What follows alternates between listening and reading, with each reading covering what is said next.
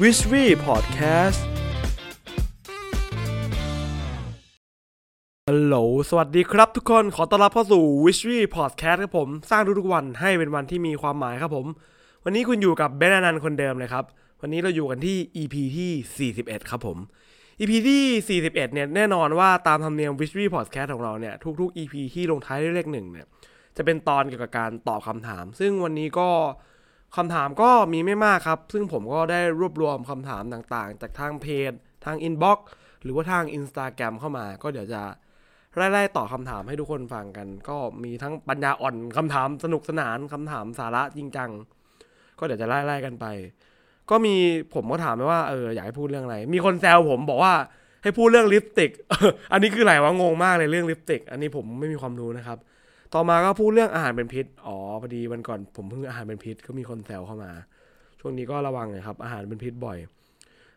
มีน้องที่รู้จักทำเป็นกางเกงยีนขายแบรนด์ก็บอกว่าอยากคุยด้วยโอเคเดี๋ยวเจอกันเดี๋ยวเรามาออกสัมภาษณ์กันนะครับโอเคคำถามนี้น่าสนใจมากเขาถามผมว่า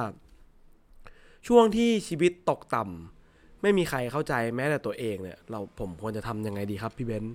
ก็เป็นคำถามที่ดีมากๆเลยนะครับคำว่าช่วงชีวิตตกต่ำเนี่ยคือคำว่าช่วงชีวิตตกต่ำไม่มีใครเข้าใจแม้แต่ตัวเราเองเนี่ยเราจะก้าวข้ามผ่านหรือว่าโอ้คำมันกันไปได้ยังไงใช่ไหมอันดับแรกเนี่ยสิ่งที่เราจะต้องเข้าใจกันก่อนเลยก็คือคำว่าการที่เรามีชีวิตตกต่ำเนี่ยคำถามแรกที่ผมจะถามคุณผู้ฟังก่อนเลยก็คือแล้วชีวิตที่มันไม่ตกต่ำอ่ะมันอยู่จุดไหนนี่เป็นสิ่งที่น่าสนใจมากนะนั่นเป็นสิ่งที่เราเนี่ยกำลังยึดถือกันอยู่หรือเปล่าว่าเฮ้ยชีวิตฉันตอนเนี้ยไอสิ่งที่มึงกำลังเป็นอยู่ตอนเนี้ยมันคือชีวิตตกต่ำแต่ไอช่วงเนี้ยคือไม่ตกต่ำช่วงเนี้ยคือพัฒนาไปไกลคำถามแรกที่เราควรถามคือไอชีวิตแบบไหนมันกันแน่คือชีวิตที่ไม่ตกต่ำกับชีวิตที่พัฒนาไปได้ไกลต่อมาอย่างที่2เนี่ยสิ่งที่เราควรทำต่อมาคือการยอมรับความจริงครับว่าโอเคชีวิตเราอ่ะมันก็เป็นแบบเนี้ยณตอนนี้เราอยู่ในจุดที่สำหรับคุณอาจจะเรียกว่ามันตกต่ำแต่ในอีกจุดคือบางคนเขาก็โตมาอยู่ในจุดนี้แล้วนะไม่ได้แบบรู้สึกว่ามันเดือดร้อนอะไรคือเรื่องนี้มันสำคัญมากถ้าเกิดเราไม่ยอมรับมันแล้วเราก็จะไม่ได้ทำอะไรสักทีเอาแต่มัวแต่บ่นตัดพ้อโทษเฮ้ยทำไมชีวิตเราเป็นอย่างนี้วะแม่งตกต่ำว่ะช่วงนี้ปีนี้ดวงไม่ดีว่ะอะไรเงี้ยสุดท้ายอ่ะคืออย่างแรกเลยนะแบบโลกไม่สวยแบบเล่าให้น้องๆฟังทุกคนฟังเลยคือคุณหยุดมโนก่อนหยุดมโนคือชีวิตคุณจะกลับไปเหมือนเดิมโดยการที่คุณจะนั่งขอพรจากเทพเจ้ามังกรอะไรเงี้ยจะในชีวิตคุณมันก็ไม่มีทางกลับไปเป็นเหมือนเดิมว่าถ้าเกิดคุณแบบยังไม่หยุดมโนชีวิตคุณก็จะตกต่ำแบบที่คุณคิดต่อไปหลังจากนั้นเนี่ยเราทำความเข้าใจแล้วว่าโอเคคำว่าตกต่ำคืออะไรคุณหยุดมโนแล้วนะยอมรับความจริงเราเข้าใจแล้วว่าอยู่ในจุดไหนแล้วสิ่งต่อมาที่ผมอยากให้ทุกคนทำก็คือการนั่งคิดวิเคราะห์ให้ดีก่อนว่าอะไรเป็นอะไรซึ่งวิธีการที่ดีที่สุดในการเริ่มออกจากความคิดเศร้าที่คุณกำลังบ่นท้อมานาน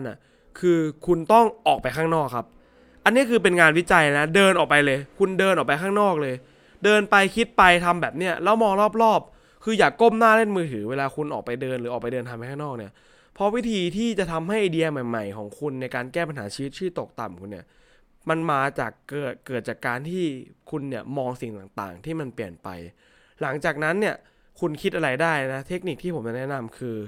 คุณกลับมาเนี่ยคุณทำเลยครับทำอะไรก็ได้แบบสมัครงานทำไปก่อนค่อยคิดว่าไปทางไหนทำไปก่อนเลยนะบางคนเนี่ยคิดเยอะเช่นบางคนไม่มีงานทำงั้นกลับมากดสมัครงานไปเลย20ที่ทุกตำแหน่งนั่นเป็นวิธีที่มีมากเพราะว่าหลายๆคนเนี่ยอาจจะถามว่าทำไมคุณเบนซ์มึงถึงให้กูแบบเหมือนทำไปก่อนเลยค่อยคิดเพราะว่าส่วนใหญ่ใครที่ติดอยู่ในสภาวะนี้นานๆมักจะเกิดกับคนประเภทที่คิดมากคิดซับซ้อนคิดไม่ตกคิด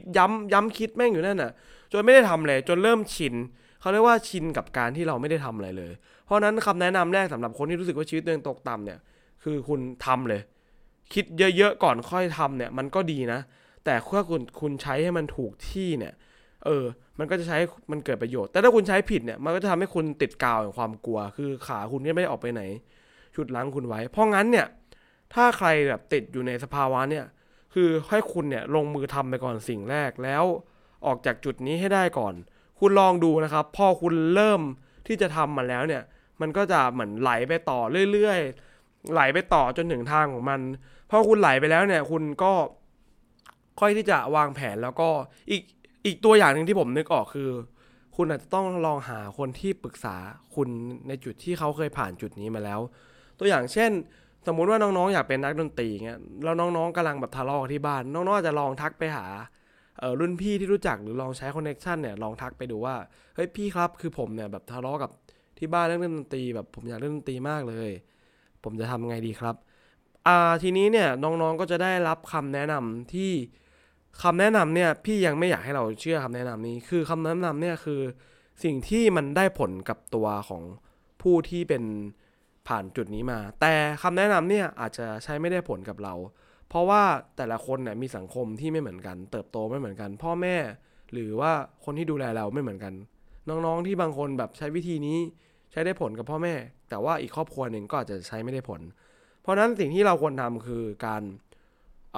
ดูเคสตัวอย่างว่าเขาทำกันมายังไงแล้วเราก็ค่อยปรับตัวปรับวิธีการของเราให้เหมาะกับสถานการณ์ที่เราอยู่ในปัจจุบันสำหรับใครที่กำลังอยู่ในจุดตกต่ำเนี่ย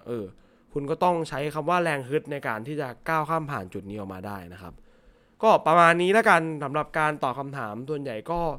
มีหลายๆอย่างตอนนี้ก็มีรายการใหม่นะครับก็ The Money Game ก็ลองไปฟังดูได้สำหรับน้องๆที่ใครฟังแล้วอยากจะมีเงินเก็บ 100,000 แรกทุกๆวันพุธก็จะเป็นคุณมาร์กก็จะเป็นคนที่เชี่ยวชาญเรื่องการเงินมาเล่าให้น้องๆฟังเรื่องเกี่ยวกับความรู้เรื่องการเงินที่เราอยากรู้นะครับโอเคก็ประมาณนี้วันนี้ผมขอปิดท้ายด้วยคำพูดหนึ่งก็คือของสุภาษิตของจีนที่เขาบอกว่าการเดินทาง 10,000 ลี้มักเริ่มต้นที่ก้าวแรกเสมอนะครับก็ขอให้ทุกคนที่ใครกำลังไม่ได้ลงมือทำอะไรก็ขอให้ลุยไปเลยเริ่มลงมือทำแล้วทุกๆวันของคุณจะดีโอเคครับทุกคนออกไปเดินก้าวแรกกันแล้วกันนะครับผมก็เป็นกำลังใจให้ครับส่วนวันนี้ Wishry Podcast ต้องลาไปก่อนผมหวังว่าเรื่องนี้จะช่วยสร้างวันของคุณครับสวัสดีครับผมบ๊ายบายวัยรุ่น